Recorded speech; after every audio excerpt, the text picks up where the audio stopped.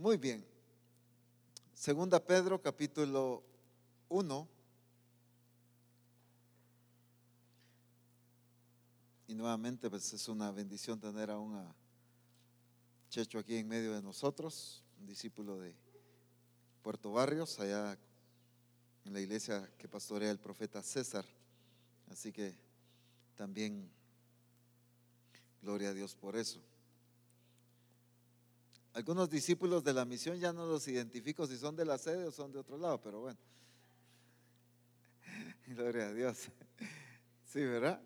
Y pues qué bueno tenerte también, hoy se me fue el nombre, Mel, gracias a Dios por tenerte todavía en medio nuestro. Es discípula de Misión Cristiana El Calvario allá en Poptún, aunque ya en estos días de San Luis Petén, ¿verdad? Gloria a Dios por eso. Segunda Pedro capítulo 1. Y como ya lo he mencionado antes, quiero en cada ocasión volver a leer la cita, aunque ya solo es un punto de que estamos refiriéndonos en cada enseñanza, pero me interesa tanto que aprendamos mucho esta cita. Segunda Pedro capítulo 1, versículo 3.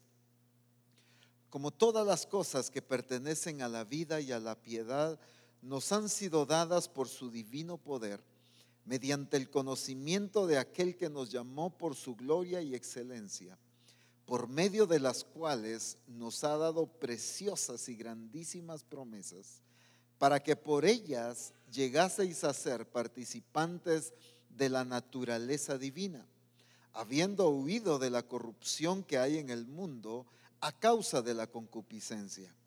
Vosotros también, poniendo toda diligencia por esto mismo, añadid a vuestra fe virtud, a la virtud conocimiento, al conocimiento dominio propio, al dominio propio paciencia, a la paciencia piedad, a la piedad afecto fraternal y al afecto fraternal amor.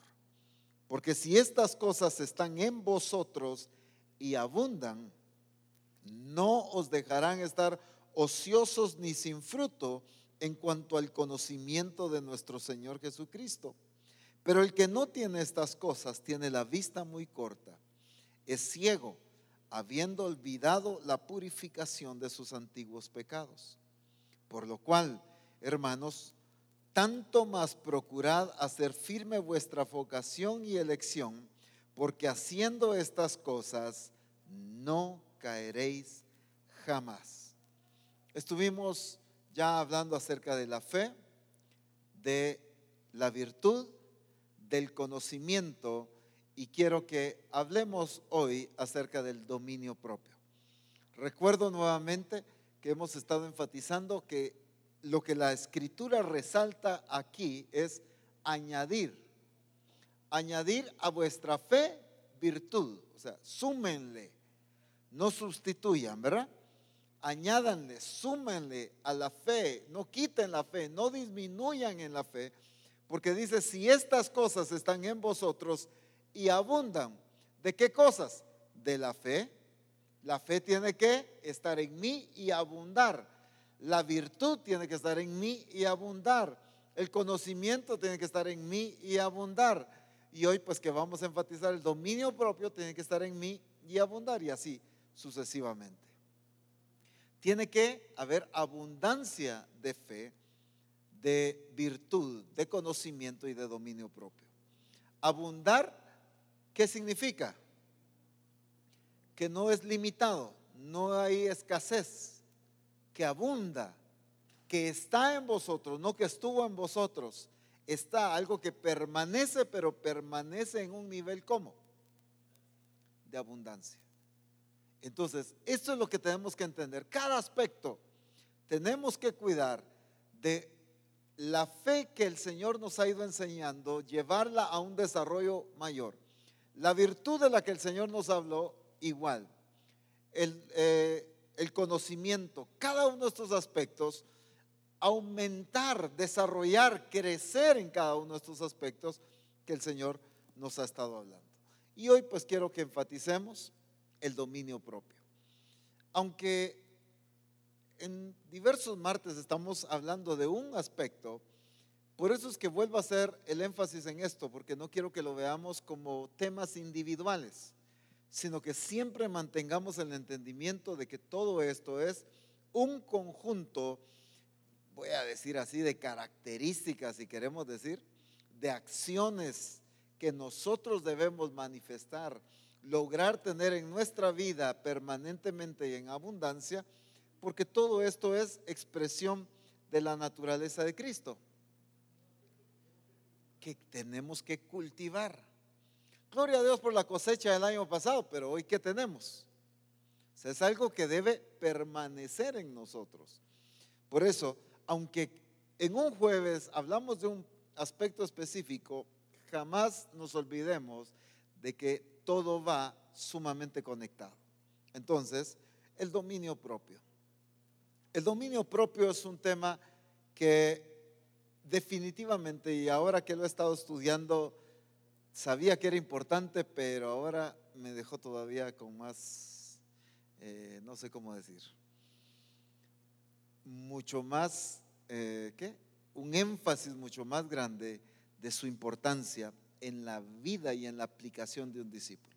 Al escudriñar las escrituras estuve viendo, con razón hay tanta deficiencia en la iglesia hoy en día por el faltante del dominio propio. No hay disciplina en la iglesia, no mantenemos las cosas que el Señor ha hecho en nuestra vida. ¿Por causa de qué? Porque no hay dominio propio.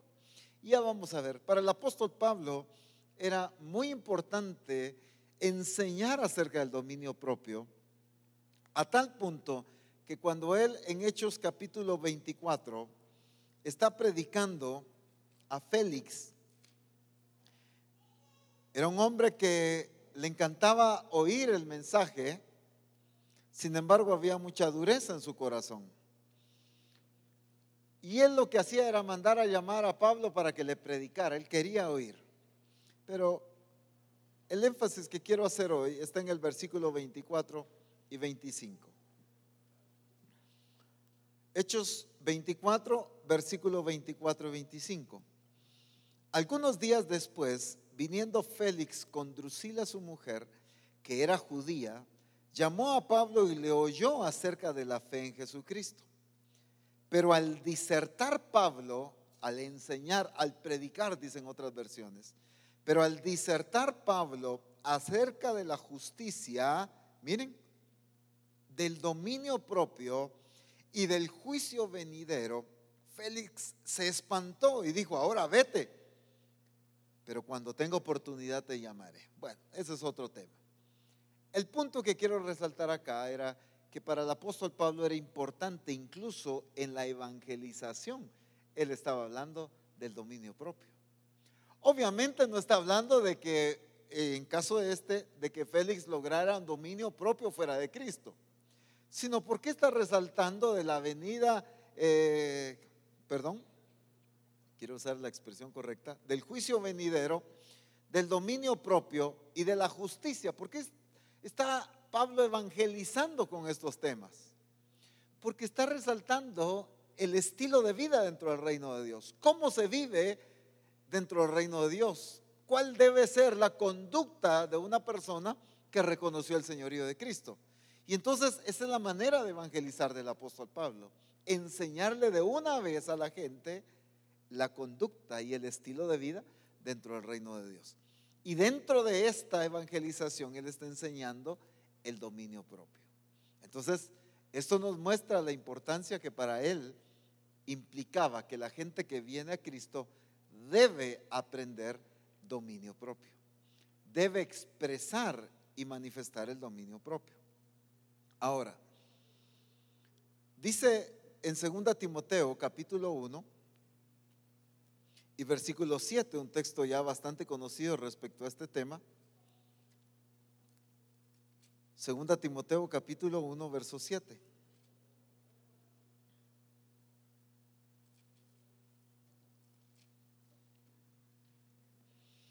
Porque no nos ha dado Dios espíritu de cobardía, sino de poder, de amor y de dominio propio. Obviamente este versículo está sumamente claro, ¿verdad? ¿Qué hemos recibido de parte de Dios? ¿Qué espíritu es el que hemos recibido? Y el apóstol Pablo resalta, no fue el de cobardía.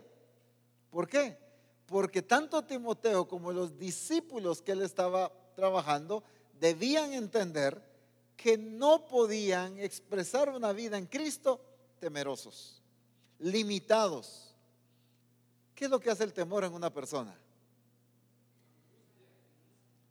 Provoca angustia, ¿sí? Paraliza. El temor paraliza, lo hace retroceder a uno, lo hace huir a uno. Pero básicamente, dentro de más cosas que obviamente provoca el temor, quiero resaltar el hecho de que nos paraliza, nos lleva a una inactividad. Yo no me lanzo a este proyecto porque me da miedo fracasar. Yo no hago tal proyecto porque no sé si va a funcionar. Tengo temor al fracaso, tengo temor a perder la inversión, tengo temor a tantas cosas y eso me limita. Y entonces el temor lo que hace es tenerme detenido, mantenerme en un estado quizá de limitación por causa del temor. El temor separa de Dios. Una de las primeras expresiones de la naturaleza carnal fue el temor.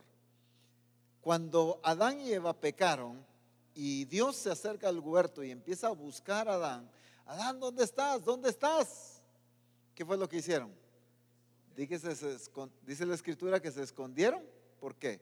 ¿Qué fue lo que le dijeron a Dios? Nos escondimos porque tuvimos miedo. El temor siempre va a limitarnos a una relación plena con Dios. Y entonces Pablo le dice, no fue esto lo que recibimos de parte de Dios. Entonces, ¿qué está corrigiendo? En la vida cristiana no debe regirla el temor, porque el temor va a limitar, el temor va a detener, el temor va a hacer retroceder.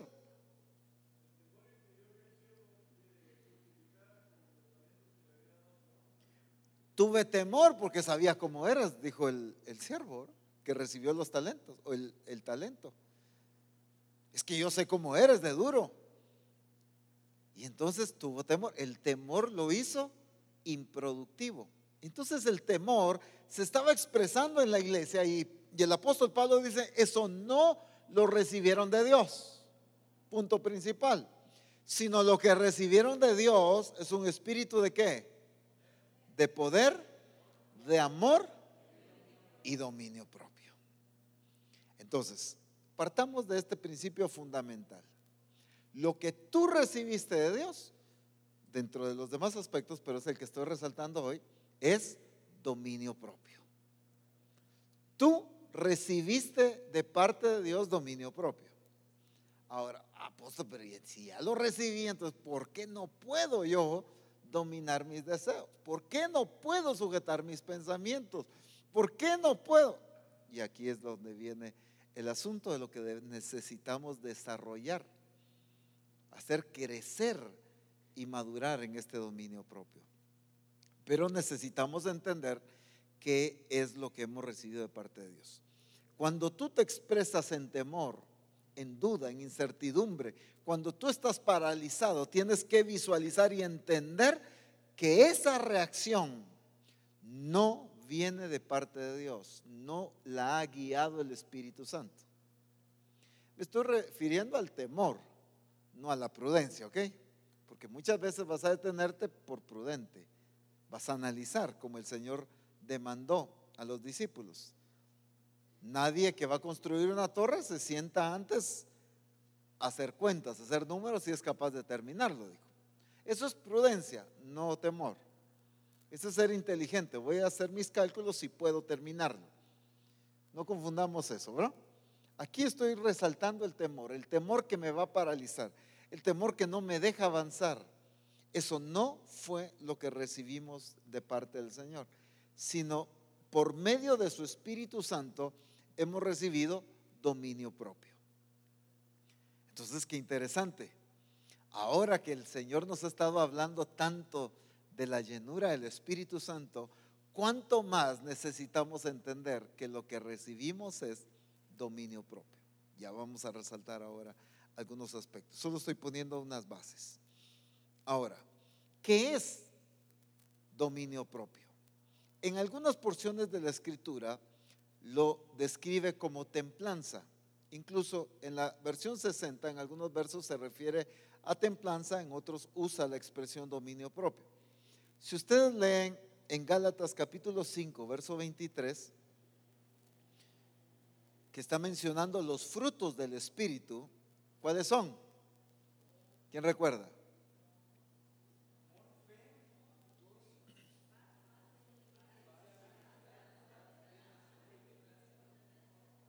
Por ahí va la cosa.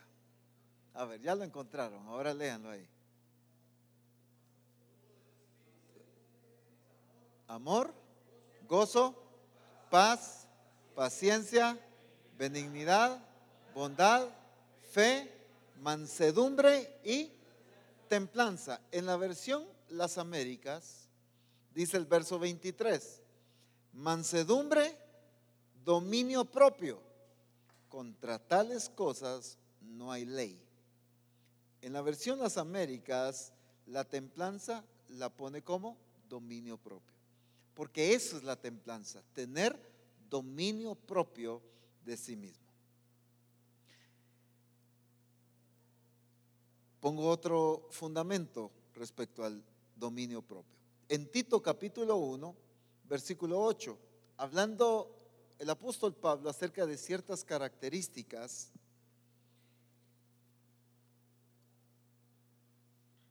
Tito capítulo 1, versículo 8, requisitos de ancianos y obispos. Pero el versículo 8 dice, sino hospedador, amante de lo bueno, sobrio, justo, santo. Pero miren esto, me encantó esta expresión, dueño de sí mismo. ¿Cómo así? Es que alguien que no tiene dominio propio no es dueño de sí mismo. Porque cada quien le pertenece a lo que lo gobierna. Si el temor te gobierna, entonces tu vida le pertenece al temor. Si el mal carácter te gobierna, entonces tu vida le pertenece al mal carácter. Entonces no eres dueño de ti mismo, sino le perteneces a otro. ¿Por qué está hablando en esta expresión dueño de sí mismo? Por eso dice dominio propio. La capacidad de un discípulo de Cristo, de un nacido de nuevo, de sujetar sus pensamientos, de sujetar deseos, sus emociones, que las emociones no lo gobiernen, que la desesperación no lo lleve a tomar decisiones incorrectas, que la angustia no lo lleve a tomar decisiones incorrectas. ¿Por qué? Porque es dueño de sí mismo, controla sus expresiones, controla sus emociones, controla su carácter. Pero alguien que no es dueño de sí mismo puede en algún momento expresar aspectos que no son correctas. Pongo un ejemplo muy sencillo. Hace muchos años se le estaba dando el tiempo a un hermano para predicar en una iglesia. Y pues antes, cuando uno iba a las aldeas o a los pueblos y uno agarraba los micrófonos, aquellos micrófonos un poquito antiguos y ya todos, voy a usar un término muy chapín, todos pelados, ¿verdad? Ya se había caído la pintura y el puro metal. De verdad pasaba corriente eléctrica el micrófono. Y entonces en una ocasión se le dio el tiempo a un hermano y cuando le entregaron el micrófono y el micrófono le dio un toque eléctrico, el hermano con el micrófono frente dijo una mala palabra y estaba pasando a predicar. Y cuando agarró el micrófono, ¡ya!, se le salió la mala palabra, ¿ves? ¿Qué fue lo que pasó con esa expresión? ¿Qué dice eso? Salió su naturaleza, sí. Eso estaba fuera de su dominio. No lo controló. Y si ustedes leen Santiago, se van a dar cuenta de lo tremendo que es dominar la lengua. Y dice, nadie puede dominar la lengua, dice. Pero ese nadie está hablando de la gente fuera de la naturaleza de Cristo. Porque después el apóstol Pablo dice, pero no debe ser así, hermanos, dice. O sea, sí hay que corregirlo, pues. Entonces no tenía dominio propio, no era dueño de sí mismo en ese aspecto. Ahora, veamos un poquito a Cristo respecto al dominio propio. Me encanta esto. Cuando Jesús, por ejemplo, es arrestado en Mateo capítulo 26, quiero mencionar algunas experiencias. Si usted tiene otra que nos enriquezca, excelente. Mateo capítulo 26. Voy a leer desde el 50. Y Jesús le dijo, amigo, ¿a qué vienes? Entonces se acercaron y echaron mano a Jesús y le prendieron. Pero uno de los que estaban con Jesús extendió la mano y sacó su espada e hirió a un siervo del sumo sacerdote, le quitó la oreja. Entonces Jesús le dijo, vuelve tu espada a su lugar, porque todos los que tomen espada, a espada perecerán. ¿Acaso, miren esta reacción de Jesús o lo que le está diciendo a este discípulo?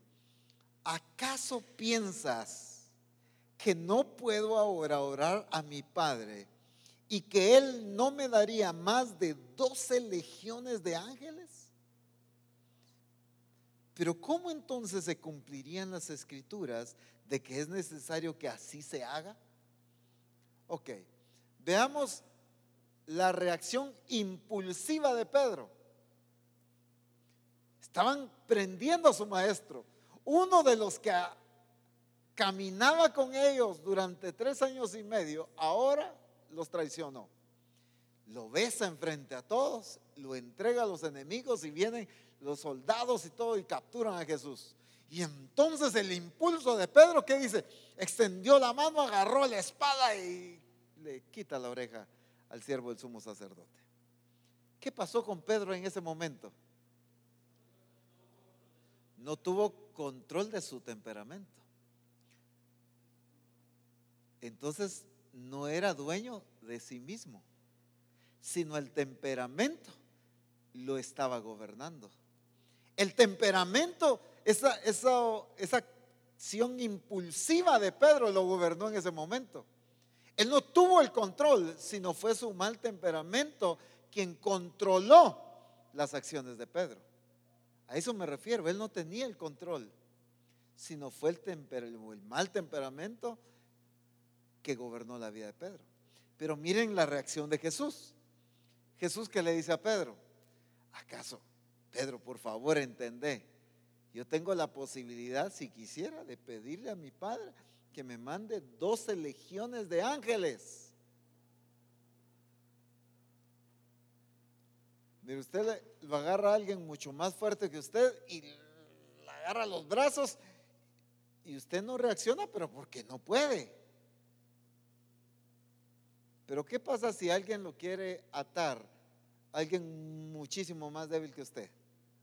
¿Usted se deja? Claro que no.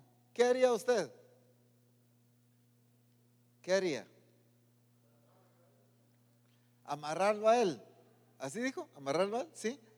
Amarrarlo a él. ¿Por qué? Porque puede. Cuando usted no puede, pues ¿qué otra queda, verdad?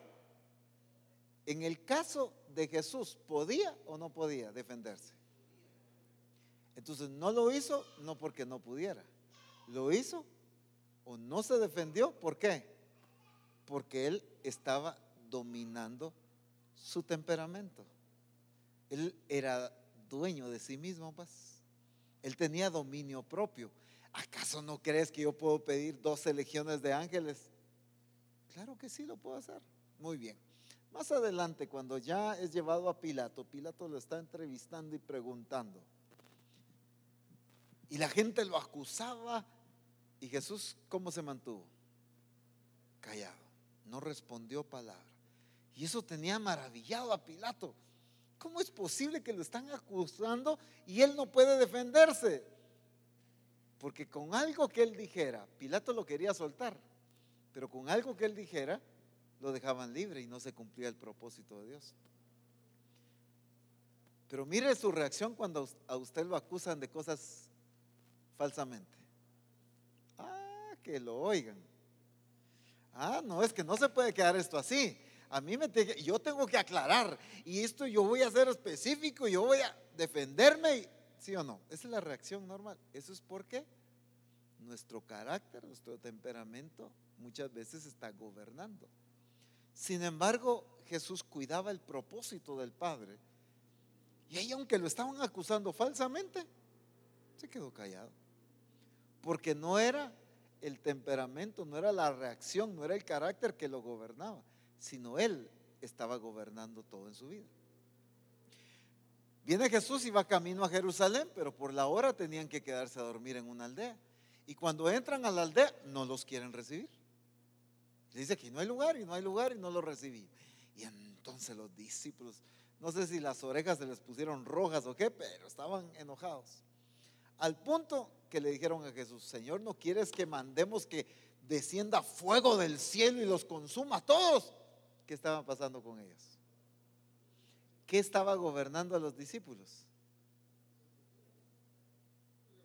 Sus emociones. ¿Qué más? Su orgullo, la venganza, su temperamento, su mal carácter los estaba gobernando. Miren la reacción. Y Jesús, ¿qué les dice? Ustedes no saben de qué espíritu son. Yo no vine a eso. Si era él que lo estaban rechazando y los otros reaccionando. Lo mismo en la barca. ¿Cuál fue la desesperación? ¿Qué era lo que estaba gobernando a los discípulos? El miedo, el temor los gobernó a ellos. Mientras que Jesús se para, calma la tormenta y punto. Porque Él tiene dominio de sí mismo. Y así tenemos muchas experiencias. Podríamos mencionar varios aspectos en los que Jesús expresó dominio propio. Era lo que estaba trabajando en la vida de sus discípulos. Los discípulos reaccionaban alocadamente. Cuando viene el Espíritu Santo sobre los discípulos, entonces a ellos se les fue dado ya no un espíritu de temor como cuando estaban en la barca, sino ahora de poder, de amor y de dominio propio. Ahora los azotan, ahora los encarcelan y ellos tranquilos. Estaban dominando su carácter. Los estaban acusando y ellos explican la palabra del Señor así como deberían explicarla. ¿Por qué? Porque ellos habían entendido la importancia del dominio propio. Porque eso es lo que hemos recibido de parte de Dios. Si una de las cosas falta en la expresión de la vida cristiana es el dominio propio. ¿Por qué reaccionamos incorrectamente? ¿Por qué me disgusté con alguna situación? Porque mi carácter me está gobernando. Mis malos pensamientos me están gobernando muchas veces. O mis emociones me están gobernando. O mi sentimentalismo me está gobernando. Dice algún joven, alguna señorita: pues que mire, yo no quiero regresar con ella, ahí estoy otra vez. ¿Quién lo está gobernando? Su sentimentalismo. ¿Qué lo gobierna? No es dueño de sí mismo. Y esa es la expresión, y ahí radican una serie de situaciones, de decisiones incorrectas por la falta de dominio propio. Algunos quizá tienen la oportunidad de algún proyecto y por enojados tiran todo por la borda, como decimos. ¿Por qué? Porque los dominó quizá su mal carácter, los dominó quizá una desilusión, quizá un comportamiento incorrecto de alguien más los descontroló. Y entonces ya están tomando decisiones o reaccionando cegados por el enojo, cegados por esa, ¿qué? Por la ira. Cuando en la escritura dice airados, ¿por qué? Mire, pueden haber circunstancias que a usted lo irritan, lo pueden molestar. Pero ¿cómo va a reaccionar sin pecar cuando se ha irado por algo? Cuando tiene dominio propio. Usted se enojó, algo lo molestó, pero su reacción es sabia y prudente porque domina ese carácter. Pero cuando alguien reacciona incorrectamente es porque es que, apóstol, usted no oyó lo que me dijeron. Apóstol, usted porque no le deben eso. Apóstol, usted porque no le hicieron lo que a mí me hicieron. La situación es que tu reacción define qué es lo que te está gobernando. Tu mal carácter, tu emoción, tu desilusión, ¿qué te está gobernando? Y por eso cuando la escritura habla de dominio propio, resalta, y me encantó esa expresión que leímos, dueño de sí mismo. Y eso es lo que nosotros necesitamos aprender a dominar. Fíjense que el apóstol Pablo en 1 Corintios capítulo 6, 1 Corintios 6:12,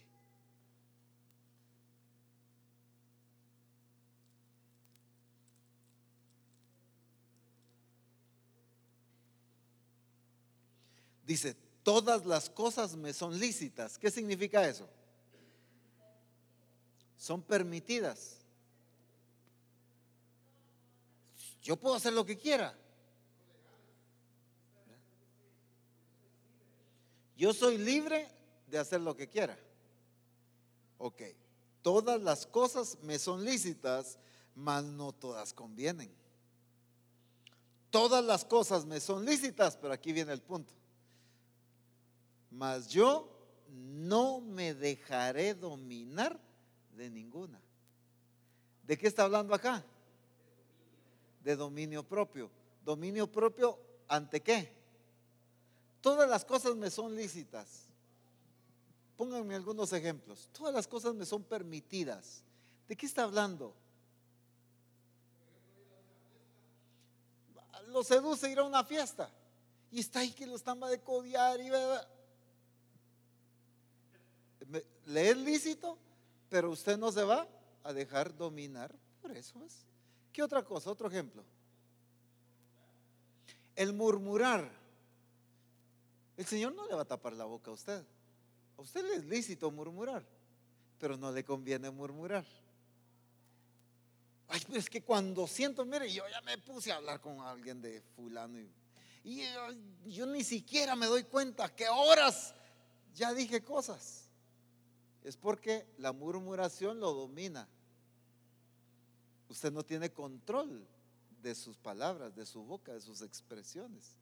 Y eso lo está dominando. Entonces no es dueño de sí mismo. No hay dominio propio. Miren a Jesús. Le decían que por Belcebú echaba fuera a los demonios. Y él no empezaba ahí a decir, no, él respondía correctamente. ¿Qué cosas habló Jesús aquí en la tierra? ¿Lo qué? Lo que hablaba el Padre. Tuvo el dominio propio suficiente de no decir sus cosas, sino decir las palabras del Padre. Tuvo dominio propio, incluso en sus acciones. Todo lo que veo hacer al Padre, eso hago. Eso requiere dominio propio. Cristo se está revelando y por la falta de dominio propio la iglesia hace otras cosas, dice otras cosas diferentes a la que Él se está revelando por la falta de dominio propio.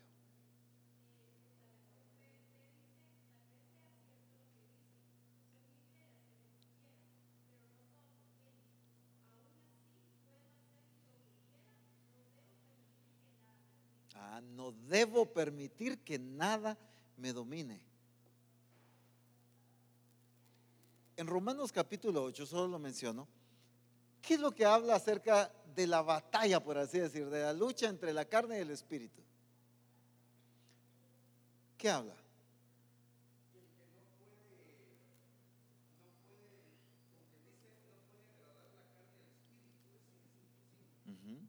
Pero está hablando de que somos gobernados o por el espíritu o por la carne, por los deseos de la carne. La carne, la naturaleza carnal, ¿a qué nos va a impulsar? ¿A qué deseos? Miren, la escritura dice que el que peca, peca porque de su propia concupiscencia, dice. O sea, no es porque, uy, ahí estaba el hoyo y yo no lo vi, pues. Es porque algo empezó a surgir en su vida, lo permitió, no lo dominó y eso lo llevó a pecar. Por la falta de dominio propio. Alguien peca por la falta de dominio propio. Ay, es que yo hice, es que caí en la tentación. ¿Por qué? Porque no pudo decirle no a la tentación. Entonces pecó por la falta de dominio propio.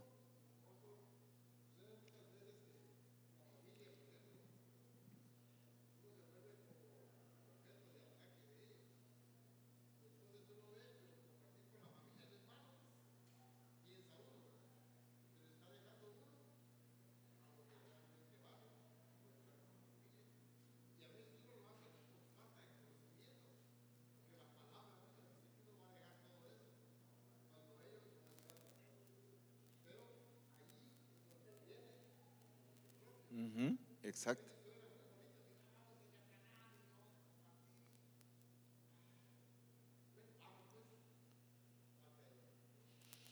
Precisamente apunté algunos aspectos que no son dominio propio y dentro de ellos está ese punto. Yo puse no poder decir no, por ejemplo, a los malos hábitos. Ya voy a mencionar esto. Usted tiene un mal hábito, el no poder limitar eso, eso es falta de dominio propio. Y usted vuelve a tener ese mal hábito, y usted vuelve a tener ese mal hábito. Pero ahora resaltando lo que dice el hermano Guillermo, apunté, debilidad ante los que dominan o persuaden a una persona. Hay gente que es muy persuasiva y ahí está insistiendo, no hombre, venite, pero mira qué va a pasar, pero mira, hacelo. ¿Y qué importa que no lo hagas? No importa que no vayas al culto, no importa que hagas aquí. No. Y hay sí, dice uno, esa falta de decir no es falta de dominio propio. Y entonces hay gente que es muy persuasiva. Y entonces hay muchos cristianos que caen en ese juego por la persuasión de las otras personas. Saben cómo manejar, saben tocar, como decimos aquí en Guatemala, tocar el área, pues, lo que uno más desea, lo que uno más anhela, y ahí están, y, vaya pues, vaya, hagámoslo pues. No era lo que yo quería hacer, pero vamos. Eso es, no es aprender a decir no es importante. La falta de dominio propio nos lleva a caer en esos juegos. Un carácter incontrolable es falta de dominio propio. El dejarme llevar por los sentimientos es falta de dominio propio. El desorden en la vida emocional es falta de dominio propio. Que no podemos cuidar nuestras emociones o nuestros sentimientos. No somos cuidadosos, no ordenamos eso. Y entonces, si no lo sujetamos nosotros, estas circunstancias nos sujetan a nosotros. Y entonces, pero es que yo no lo quería hacer y miren, ni me di cuenta y yo no. ¿Por qué? Quizá un sentimiento, una emoción me llevó a accionar de una manera incorrecta. Ahora, miren que dice Proverbios capítulo 25 y voy a leerlo en dos versiones. Proverbios 25, 28. En dos versiones más de la 60. En la 60 dice, como ciudad derribada y sin muro es el hombre cuyo espíritu no tiene rienda. Dice la versión Dios habla hoy, como ciudad sin muralla y expuesta al peligro, así es quien no sabe dominar sus impulsos. Lo voy a volver a leer pues para que podamos digerirlo bien. Como ciudad sin muralla y expuesta al peligro, así es quien no sabe dominar sus impulsos. ¿Qué pasa con una ciudad que ya le derribaron los muros? ya está vulnerable a cualquier ataque. Cualquier enemigo puede poseer y conquistar la ciudad. Para eso se hacían los muros. Y ustedes leen en la escritura, la referencia a los muros era muy fuerte, porque habían muros hasta de, creo que 7 metros de ancho por 10 de alto, pues. En los muros de Jericó, la escritura hace referencia a que cabían 2 carros, o sea, 2 carretas, llamémosle así. En la parte de arriba del muro era una autopista de doble vía, pues. 2 carretas cabían, imagínense el ancho de ese muro. ¿Qué fue lo que el Señor destruyó para poder conquistar Jericó? Los muros. Cuando el pueblo obedeció las directrices que el Señor dio, ¿qué pasó? Se destruyeron los muros y entonces pudieron conquistar la tierra. Y entonces así es una persona, como una ciudad con los muros destruidos, una persona expuesta al peligro, aquella que no sabe dominar sus impulsos, dice la versión Dios habla hoy. La PDT dice: como ciudad sin murallas e indefensa es el que no puede controlarse. La falta de dominio propio te pone a expensas del enemigo.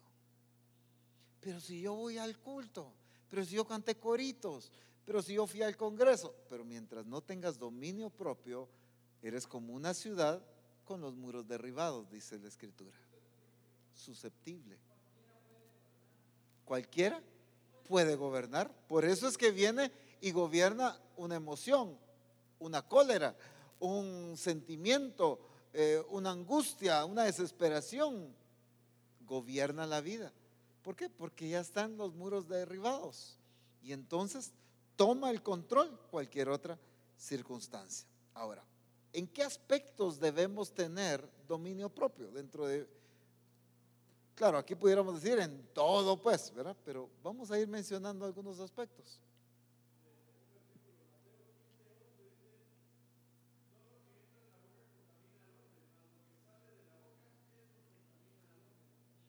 Lo que sale de la boca es lo que contamina al hombre. Si algo no tenían control los escribas y los fariseos, era de lo que salía de su boca. Todo era juicio, todo era acusación, todo era ataque. Y eso, si se han dado cuenta, provoca la religiosidad. Escuchen a una persona religiosa y es una persona que siempre ataca, siempre debate, siempre dice cosas. Porque es eso lo que lo está dominando, no tiene control de sus palabras.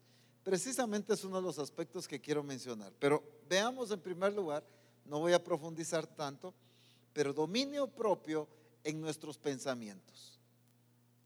Dice Filipenses capítulo 4, versículo 8, Filipenses 4, 8. Por lo demás, hermanos, todo lo que es verdadero, todo lo honesto, todo lo justo, todo lo puro, todo lo amable, todo lo que es de buen nombre, si hay virtud alguna, si hay algo digno de alabanza, en esto pensad. ¿Qué está diciendo el apóstol Pablo a esta iglesia? Dominen sus pensamientos. Que sus pensamientos sean de aspectos como. Menciónenme algunos de los que dice ahí. Verdadero, algo que es verdadero. Algo que es honesto. Lo que es sobrio. Justo, puro, amable. Todo en esto piensen. Cuando dice en esto pensad, ¿en qué categoría está poniendo a todo lo que no entra en estos, ¿qué? En estas características? No debe tener lugar en mis pensamientos. ¿De dónde se originan los pensamientos? A ver, ¿ya alguien pasó iniciando la vida? No. ¿De dónde se originan los pensamientos? Del corazón. Dice Jeremías: engañoso es el corazón más que todas las cosas y perverso. Más que todas las cosas, deja a cualquier enemigo, cualquier vecino, cualquier familiar fuera de contienda. es que usted porque no conoce a mi tío, a mi hermano, a mi primo, a mi cuñado, usted porque no sabe cómo es mi suegra, usted porque no sabe, lo que sea. Pueden hacer daño, pueden murmurar, pueden querer envenenar, lo que sea, pero nada es más perverso ni engañoso que tu propio corazón. Así dice la Escritura. De ahí vienen los pensamientos. Ahora, esto no le pasa a quien tiene dominio propio de sus pensamientos, ¿ves? A quien los controla. Pero no se han dado cuenta que usted empieza a pensar algo y pum, pum, y ya armó el gran paquete. Y ya se armó la... ¿Por qué? Porque el pensamiento ya supone, ya imaginó tal cosa, ya en su pensamiento eso es una verdad. Algo que quizás le llegó a su oído como una probabilidad, pero ya usted le dio tanta vuelta, así pues con razón. Y empieza usted a atar cabos, ¿no es cierto? Con razón lo vi aquel día y si pues aquella vez que se sonrió y que no sé qué, entonces sí es cierto. Eso es no sujetar los pensamientos. ¿Quién levantó la mano? ¿Sí? En Caín, ¿sí? Le dio rienda suelta a sus pensamientos. Y esto entonces provocó celo. Y entonces alimentó eso al punto de que lo mató. O sea, no fue nada más, ay, este presentó un mejor sacrificio y ya sacó el cuchillo y lo fue a matar, ¿verdad? ¿A qué lleva una persona así? Es una persona que alimenta esto. Y por eso el apóstol Pablo le dice a la iglesia: todo lo que es justo, todo lo que es amable, todo lo que es de buen nombre, si hay virtud alguna en eso, si algo es digno de alabanza, en esto pensad. Todo lo demás no debe tener cabida, todo lo demás no debe dominar tus pensamientos, pero para eso se necesita dominio propio en nuestros pensamientos. Necesitamos dominio propio en nuestras palabras. La Escritura dice en 1 Pedro 4:11: si alguno habla, hable conforme a las palabras de Dios. Voy a mencionar ahí nada más por correr un poquito. Si alguno habla, hable conforme a las palabras de Dios. En Efesios 4:29 dice: ninguna palabra corrompida salga de vuestra boca, sino la que sea buena para la edificación, a fin de dar gracia a los oyentes. Ninguna palabra corrompida salga de vuestra boca, sino la que sea para edificación. ¿Cuándo sale una palabra corrompida? Obviamente trasciende a lo que hay en la abundancia en el corazón, etcétera. Pero ¿cuándo sale? Cuando ya lo pensé, cuando no tengo dominio propio en mis palabras. Tenemos que cuidar. La Escritura habla que vuestras palabras sean sazonadas con sal, dice. ¿Qué significa eso? Voy a usar un término que usábamos mucho con mi abuelita: comida chirulada, ¿verdad? Que solo es medio puesta en el sartén y ahí está, cocinado así a la ligera, sin sabor, sin gusto, sin sazón, ¿verdad? Así, una comida chirulada. A mí no me gustan las comidas chiruladas, eso de solo medio hacer la planta y cocinar, ¿verdad? Y por eso dice que vuestras palabras sean sazonadas con sal. ¿Qué está hablando? No hables cualquier cosa, pues, no hables palabras chiruladas, pues. Lo primero que se te viene, eso es lo que dices. No, piensa lo que vas a decir, agrégale sazón, que tu palabra agrade a quien lo está oyendo. Eso es.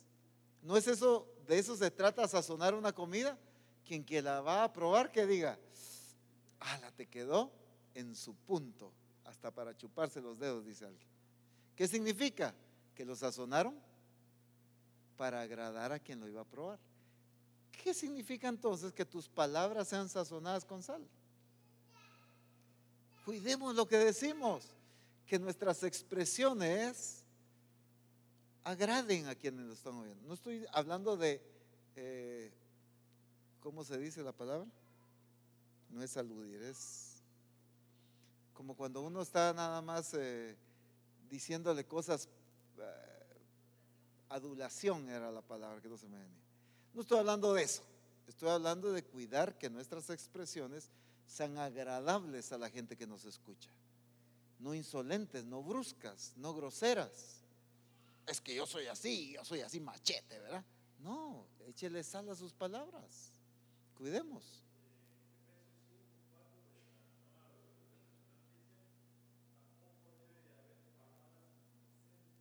Tampoco deben haber palabras indecentes. Ujú. Haya más bien acción de gracias. Que no haya esto, sino esto. ¿Quién lo va a lograr? Quien tiene dominio propio en sus palabras. Pero quien no domina sus palabras y dice lo primero que se le ocurrió. Y no se han dado cuenta que muchos problemas surgen por eso. Matrimonios han terminado por causa de que no controlan sus palabras. Pleitos entre familias han surgido porque no controlan sus palabras. Tantas cosas suceden, ¿por qué? Porque no cuidamos lo que decimos. Pero es que esta es mi mujer y que se aguante como yo. No, hombre, échele sal a sus palabras. Que son mis hijos y que me aguanten, yo así hablo. Sazone sus palabras. Cuide la manera en que trata a los demás, la forma en que se expresa. Pero eso requiere dominio propio. Yo no voy a decir eso. Voy a decir esto. Es una mejor expresión. Antes de que la palabra salga, yo la detengo. Porque tengo dominio propio. Pero cuando, perdón hermano, se me salió. ¿Eso qué significa?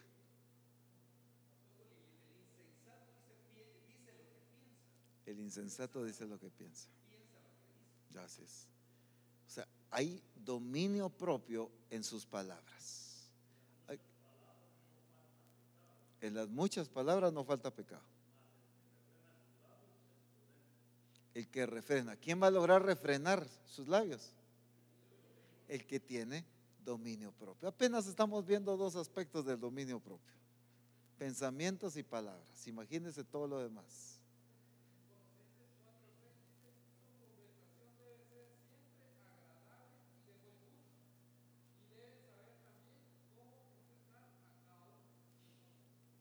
¿Eso quién lo logra? Solo alguien que tiene dominio propio. Cuidar lo que se habla, cuidar lo que se piensa, cuidar lo que se decide, hermanos. Dominio propio. Al conocimiento que hemos estado hablando y que la Escritura nos menciona respecto a crecer en el conocimiento de Jesucristo, ahora añadámosle dominio propio. ¿Estás conociendo a Cristo? ¿Estás conociendo más de su palabra? Agrégale dominio propio. Porque sin dominio propio, entonces no alcanzas las cosas. Quizá en el mundo o en el término normal le pudiéramos decir disciplina. Cuando el apóstol Pablo se refiere a aquellos atletas que se preparan para correr, ¿qué dice? De todo se abstienen, dice. ¿Qué significa eso? Gente que ha desarrollado dominio propio para no hacer cosas que le impiden desarrollar su habilidad. Son capaces de renunciar. Hay deseos que los sujetan, hay deseos y pensamientos y acciones que las sujetan. Logran dominar eso por algo, una meta más que ellos se han propuesto. Si ellos por una corona corruptible, cuánto más nosotros por una incorruptible. Pongámonos en pie, por favor.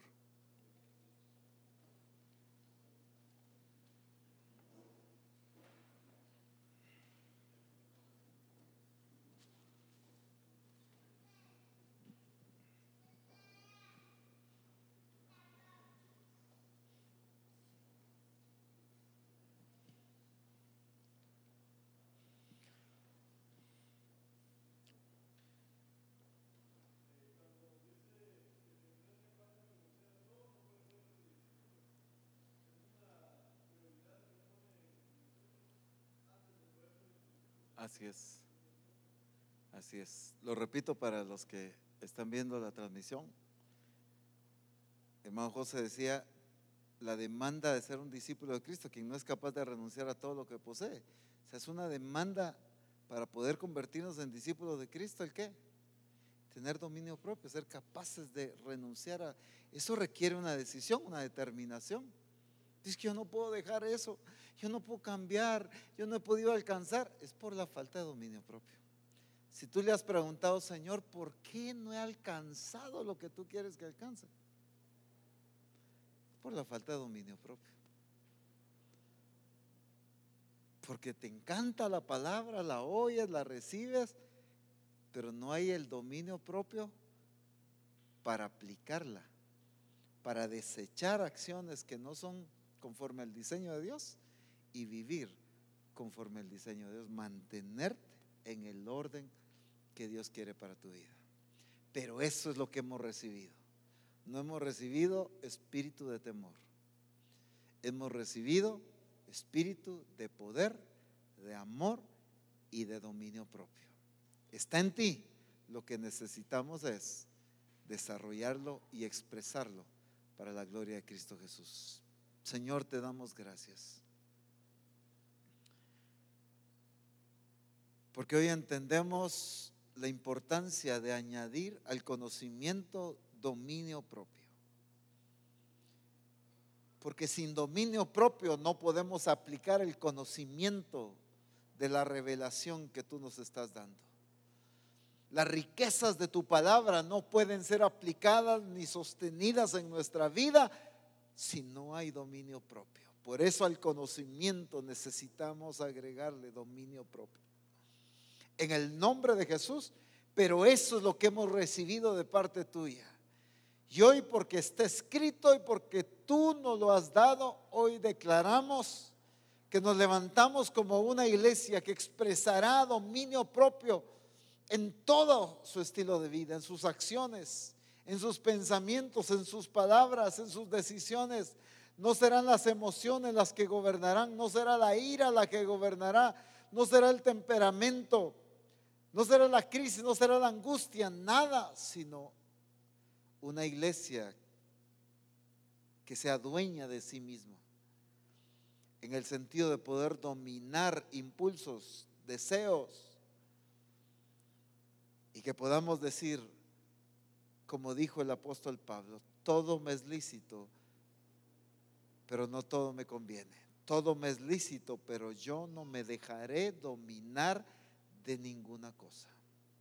En el nombre de Jesús, que ese dominio propio que hemos recibido de parte tuya, Señor, podamos ejecutarlo y vivir de acuerdo a ese diseño y poder ser una iglesia que no nos dejemos dominar de ninguna situación, sino que podamos sujetar las emociones, los pensamientos, sentimientos, acciones para la gloria y para la honra tuya. En el nombre glorioso de nuestro Señor Jesucristo te damos gracias. Padre, te doy gracias por este servicio. Bendigo a cada uno de mis hermanos y declaro tu gloria, tu presencia y tu poder manifestándose en cada uno de ellos. En el nombre de Jesús, que vayan llenos de tu gloria, pero también bajo tu protección, Padre. En el nombre glorioso de nuestro Señor Jesucristo. Amén. Bendito el nombre del Señor. Dios les bendiga, mis hermanos.